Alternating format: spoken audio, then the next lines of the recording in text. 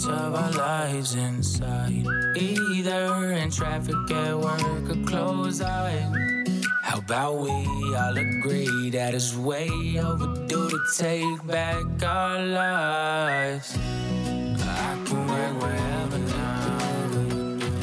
You can work wherever now. Take your guard and let it down, 'cause you can work wherever now.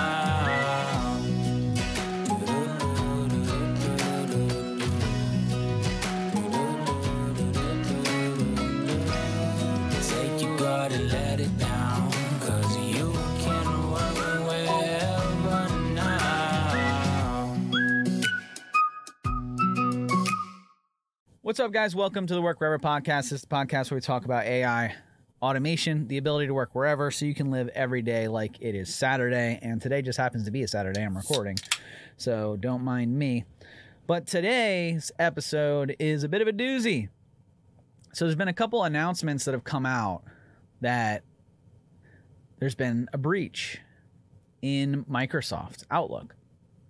Exchange Server, to be exact, which we are Microsoft partners, so we've been making our members aware, our clients aware that there has been a breach and there are certain things that we need to do in order to ensure that we are no longer vulnerable, to make sure that everything is taken care of. In fact, I think there is a August date. Let me just go ahead and...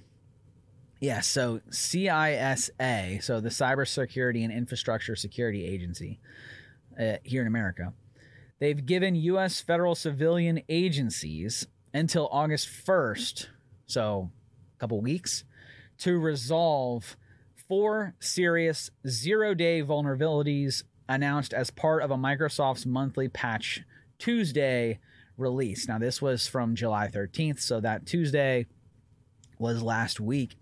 The inclusion of the 4 vulnerabilities, CVE 223 32046, CVE 223 32499, blah, blah, blah. I'm not going to get into the exact ones, but maybe we'll link this article. This is CISA's catalog. It means the bugs are already being exploited by hackers. Again, this is the 13th, when all of these hackers were going in and they were taking advantage of Outlook, right? An Exchange Server. Now, who runs Exchange Server more than anybody else? And the answer to that would be enterprise and government. More agencies are running Microsoft than any other platform. There are very few agencies within the federal government that are running Google. Just point blank period. I don't honestly know of a single one. I don't know of a single Now, I'm not saying that there aren't any. I'm saying I don't know of a single one that is running Google. I know of... Every agency that I have ever been around is either running Microsoft Exchange or an older, well, we can't even run the older versions anymore, but there were like IBM email running, which I think at one agency, I'm not going to say which agency it was, when I first joined, they were running like Lotus Notes, I think, was that what it was called? Lotus Notes, but they have since migrated off. Nobody's running Google. Again, hit me in the comments if you know of an agency running Google. You don't got to shout out what agency it is, but I don't know of any. Now, that was the first article that came out basically saying, hey, there's been a hack, and it was all kind of hearsay. It was like the government pointing fingers at Microsoft. Microsoft stayed relatively quiet. Same day, Microsoft then does admit and says, so this is a headline, Microsoft admits unauthorized access to Exchange Online, blames Chinese gang. Now, depending on who you search here, you're going to see state sanctioned, which means that, the Chinese government sanctioned or supported the efforts, or you're going to see this Chinese gang headline. Now, when it comes to China, businesses around China, gangs within China, high-ranking officials, powerful organizations, it's all essentially the same thing. It's the state, right? Nothing happens in China without the top knowing about it. That's how China runs. That's how China works. So to say that it's state sanctioned probably isn't too far off here. And so I'll get into this. It says Storm 0558 had access to customer accounts and mail, maybe even for senior U.S. officials, reads the subheadline. So, U.S. Commerce Secretary Gina Raimondo and other state and Commerce Department officials are reportedly among the victims of a China-based group's attack on Microsoft's hosted email services. The widespread report cites unnamed officials as their source and note that the U.S. State Department denies that any classified systems were breached or any data was stolen. That part of it I probably do agree with. I do agree with that were probably no classified systems that were breached, simply because in order to get into a classified system these days, like a SIPR network or something like that, it's off. There's no internet access. So when you say classified, you're probably meaning something along the lines of that, the SIPR networks, which I do agree. Look, if you got in, it's really, it's easier, I should say, to get in through the internet to some one of these updated accounts, one of these updates rather, to get into your accounts via the internet and get into a low-level federal network where maybe you have unclassified information. Maybe you're not required a secret clearance to get in and around the information. And is that still important? Yeah, there's still really important information there. There's still PII of American citizens. There's still a lot of stuff that they could have grabbed. Now, when you say classified, what are we talking about here? But if it lays on a SIPR network, hopefully they didn't get anything there. And they say that systems were breached, but no data or classified systems was touched. Okay. So they had access to our emails. They had access to important information. They just didn't steal anything. How do we exactly know that, though? Because nothing's missing? The way that data breaches and data systems work, you don't always know what was taken. You understand where things got in. You see when the action was taken, who got in, maybe through an IP address or something along those lines. But you can't always 100% sure. Sure, you can track a little bit through loggings and records and stuff like that and see kind of where things were touched or downloaded or manipulated or modified. But you can't always tell for 100% where somebody was in. So I do, I hope they're right. I hope they didn't get too much information, but this is a tricky one. So the U.S. Cybersecurity Infrastructure Security Agency, CISA, and the FBI issued a joint advisory detailing how a federal civilian executive branch, FCEB, agency was tipped off when it observed mail item access events with an unexpected client app ID and app ID in Microsoft 365 audit logs, as the app ID did not normally access mailboxes items in that manner. So let me break that down real quick. Within Microsoft 365, there's something called modern authentication. And so within modern authentication, you no longer just need a username and password in order to get in. That is like a legacy way of getting in, meaning it's an older way of access. Usernames and passwords is pretty not secure, right? You want some sort of an MFA or 2FA access there. A lot of that now is handled through the Microsoft Authenticator application, through a push notification, a phone call. Duo is another applications that are being used out there. There's lots of them, right? There's tons of 2FA applications that are out there that are sending push notifications. The alternative to that is what they're talking about, which is called an app ID or an application ID. And so these app IDs are a long string of letters and numbers that are created for a specific application, a specific data entry point, computer, an API, something of that sort that needs access to the Exchange server so that I can transfer information without having to do a push every single time. That's called an application ID. And that was created during the point of modern authentication, the implementation of modern authentication, which, like we said, the 2FA or the MFA. So that app ID, what they're saying here is something got access that doesn't normally access. So some sort of API, some sort of some sort of something, a machine, an IP address, got access, and it rose some eyebrows. So let's read on here. The FCEB agency reported the activity to Microsoft, which confirmed threat actors accused customer email accounts through Outlook web access. So OWA is the Outlook web. So when you use the office.com or Outlook online, not through Outlook as your desktop application, Outlook web access, or OWA, that's where this exchange online breached the unclassified data. So Microsoft said it was made aware of the hack on June 16th. That's an important date here. But had kept it under wraps while working with the impacted customers and notifying them prior to going public with further details. So I had seen some activity around this same time where using PowerShell, members were getting in through OWA, through certain IP addresses, implementing a rule into Microsoft Outlook where they are pushing they're sending out emails, and then they're trying to grab money, financial information, to say, hey, pay this, do that, and then writing an Outlook rule that any sent mail during a specific time period was then transferred to the deleted account to kind of cover any footsteps. That was what we saw right around the same time frame. We cleared it up relatively quickly.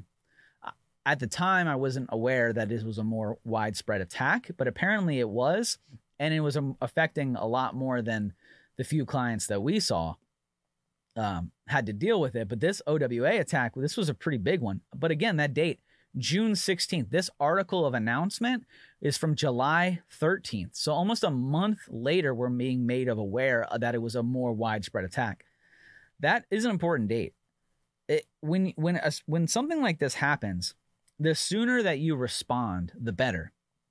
Now, organizations like ours, who are on top of our message center, who are looking at Secure Score, who are monitoring IP addresses, who have rules and policies in place to account for, unknown IP addresses or unknown logins, or what is it called? I think it's called unrealistic travel, where somebody logs in DC, and then somebody from a separate IP address logs in like Michigan or California or something like that a couple minutes later. That's what's referred to as impossible travel. It's not physically possible for me to travel across the country in a matter of minutes. Therefore, it raises alerts and alarms go off. And so then you can go in and see where the impossible travel happened, and you can blacklist IP addresses and see through the logs as to what happened. If you wait a month, a lot can happen in a month. Now, there's organizations like ours that were probably readily dealing with this. Hey, we saw this, we took action, we removed any traces of it, we blacklisted IP addresses. There are a lot of organizations that do business with the federal government that are small businesses that don't have what we have. Lots. Tons. That just don't even have an IT team. A lot of the Beltway bandits out there, big organizations that you would probably think would have their own internal IT team, don't. All of their people are placed on contracts, to support the end client, supporting the government. And then internally, it's largely project managers, CXOs, enterprise level executives that are dealing with these things. So to think that, every agency, every organization that's doing business with the government is just aware of these things and knows that this is going on is just simply not true. So you got to be careful. And so when you don't announce this stuff for a month, people can get into some serious trouble. And I really hope that wasn't the case, but that's a really shady move, if you're asking me, to not announce it for a month. So let's read on a little bit more. Redmond said the threat actor had operated since May 15th. Whoa. 2 months now. Important dates here. When it gained access to the email data around 25 organizations and other associated consumer accounts. That's within the federal government, mind you. Entry was forced by forging email authentication tokens and with an acquired Microsoft account and MSA. Wow. Consumer signing key. Microsoft, which reported the event on Tuesday. Oh, man. Microsoft reported it so late. Attributed the attacks to a China-based threat actor it tracks as Storm 0558. Microsoft, guys, come on. You dropped the ball here. 2 months to report. So you were aware of it May 15th. Initial word is June, what did I say, 16th? You make a release on July 13th. That's critical time of response. And I understand that you're probably going to take a hit, Microsoft, here, and a little bit of PR, because the reason why the federal government and enterprise organizations do business with Microsoft is because of the security aspect of this. Microsoft Defender is a great tool, and it does help monitor. It does help keep down things like this. But based on this article of information, you're talking about a Microsoft account, not a forged insider account, but somebody got access to a Microsoft account with an application ID, and they had access for potentially 2 months. That is not a good look. That's a really not good look. We assess the adversary is focused on espionage, such as gaining access to email systems for intelligence collection. This type of espionage-motivated adversary seeks to abuse credentials and gain access to data residing in sensitive systems. That's from Microsoft. So 2 months go by, and Microsoft allows potential to make this worse. Over 2 months. When an adversary is looking for intelligence and they're diving into systems, every second matters. When 2 months go by, that's completely unacceptable. The amount of intelligence that can be gained over that time period is irreversible. This is not a good look. Now, when you talk about all the layoffs that Microsoft has had this year, when you talk about all of the artificial intelligence implementation, all the automation, all of the Azure functions, all of the threat intelligence and computer systems that are taking the place of humans. Now, mind you, those are in the customer service. They weren't in security. They were in hardware. Hardware sales is what we've been told. So whether or not that has anything to do with this, it's almost irrelevant, because Microsoft made it very clear that they're looking to replace people with technology, at least at the top level. And that's where this happened. This didn't happen through a Microsoft partner. This didn't happen through the partner network. This didn't happen through, a developer rollout or something like that. This happened through a Microsoft service account into the systems and then spread out. This is a Microsoft problem. And it's a big one. And it doesn't look good when you're laying off people and trying to replace those people with technology and artificial intelligence, because that's when things like this happen. If you can manipulate the technology and you can manipulate the systems, and that becomes more widespread, that's when you run into some serious problems. Serious problems. The U.S. Department of State spokesperson Matthew Miller said on Wednesday the department noted the Microsoft, the agency would not make a public. Man, this is not good. I'll tell you what. CISA and Microsoft addressed the issue by blocking tokens issued by the acquired key and changing the keys. Microsoft stated that it has completed mitigation of the attack for all customers, including implementing automated detections for known indicators of compromise. This is bad. It's really bad. And then obviously we blame China. Microsoft blamed China for it, which it seems like this. Look, if we have a clear track record as to who it was, and we have these names, and we can directly attribute it to China, which we blame China. We met with a Chinese counterpart on this. I'm going to mess this name up. Wang Wentao, 10 days following the May 15th breach, to discuss strained relations. China has an obvious interest in reading any thoughts she shared in email about the meeting. So they had a meeting 10 days later after the meeting, after they clearly are not getting along, the United States and China right now.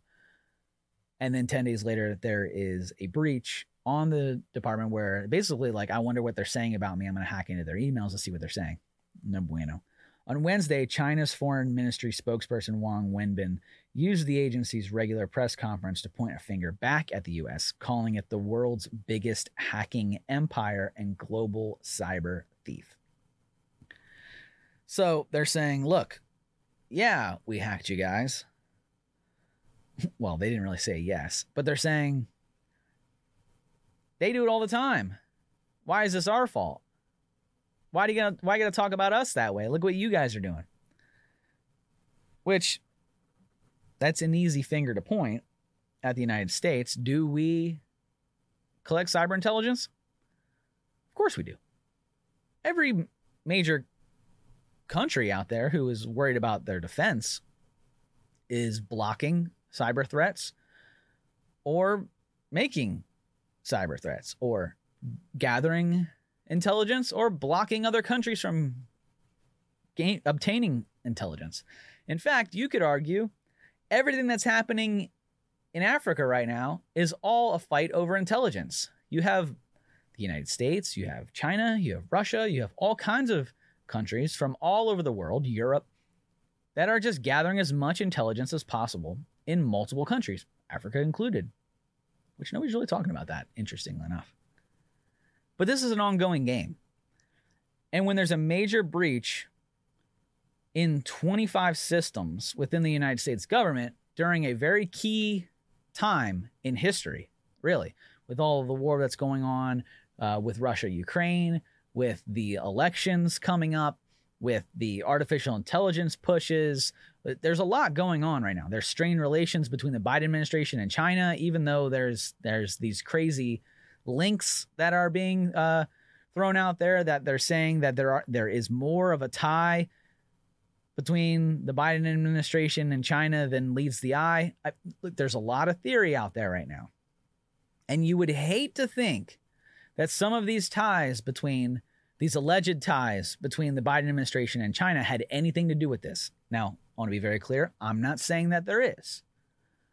I'm not saying that there is a tie between the Biden administration and China. I'm not saying that.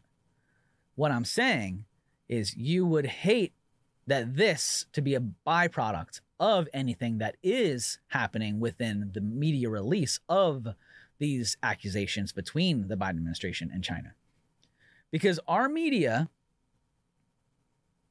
is all about the headlines. Other countries read those headlines. They see these strained relationships. They see these accusations of the executive branch of the United States in cahoots, in leaking data, in giving intelligence to foreign adversaries. And then those adversaries then hack or potentially hack multiple agencies within the United States. This is not a good look. This is not a good look at all. It's going to be very interesting to see what happens between now and August if we can actually get this stuff cleaned up. And then if there is any additional fallback from any commercial organizations that are still dealing with the hack that may or may not have access to certain information within the United States. I think this is a bigger deal than people are making it out to be. I think that this is one of those things where people just don't really understand what all it means when you're gathering intelligence. Kind of like that spy balloon. When the spy balloon came through, everybody kind of poo-pooed it and kind of made fun of it and was talking about like shooting down balloons and with BB guns and stuff like that. Intelligence is king. Data is oil. The more data and intelligence you have, the more powerful you become. And this is an incident where hopefully not, but this appears to be an incident where China has had a meeting with our members of importance, our Secretary of State Department. We've had meetings with China to try to patch relations. Now imagine this. Imagine you are having a meeting with somebody you really don't like, a neighbor in the neighborhood. You don't really like them. Couple of you and your friends in the neighborhood get with a couple of their friends in the neighborhood. You sit down to talk about, I don't know, something that's going on in the neighborhood that you guys are feuding over, right? You guys go back, you shoot a couple emails to your friends. Those are probably not going to be very friendly emails. Talking about the other, oh man, yeah, oh gosh, he's such a jerk. You know, this person, I can't believe this is going on, and blah, blah, blah, blah. If the other neighbor were to get a hold of those emails, not a good thing. Not a good thing. Not a good thing at all. And that's just the aftermath. The actual intelligence that was gathered here is the actual gold. That's the actual oil. That's the actual goods that they wanted. Data is king. Whoever has the data is king. And that is how it's going to be for the next 10 years. Right now, this whole cyber attacks, it's not an act of war. But it should be. This is serious. And it just shows you the landscape of the world that we're at right now. Let me know what you think. Do you think I'm overreacting a little bit with this data? Let me know. Do you think that, do you think we're at war? Do you think we're at war more so than we actually lead ourselves on to believe? Because I do. I think that we are at war, and we've been at war with Russia and China. It just hasn't been physical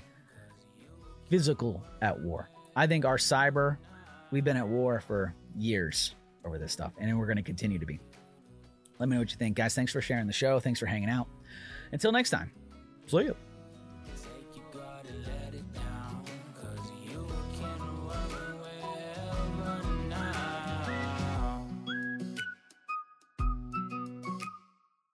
Well, guys, thanks so much for watching and or listening. We have had a great time. Hope you did too.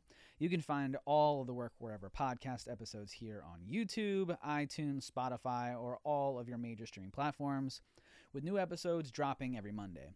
Make sure to follow us at Capital Presence on all social platforms to stay up to date with the things all Work Wherever related. See you next week.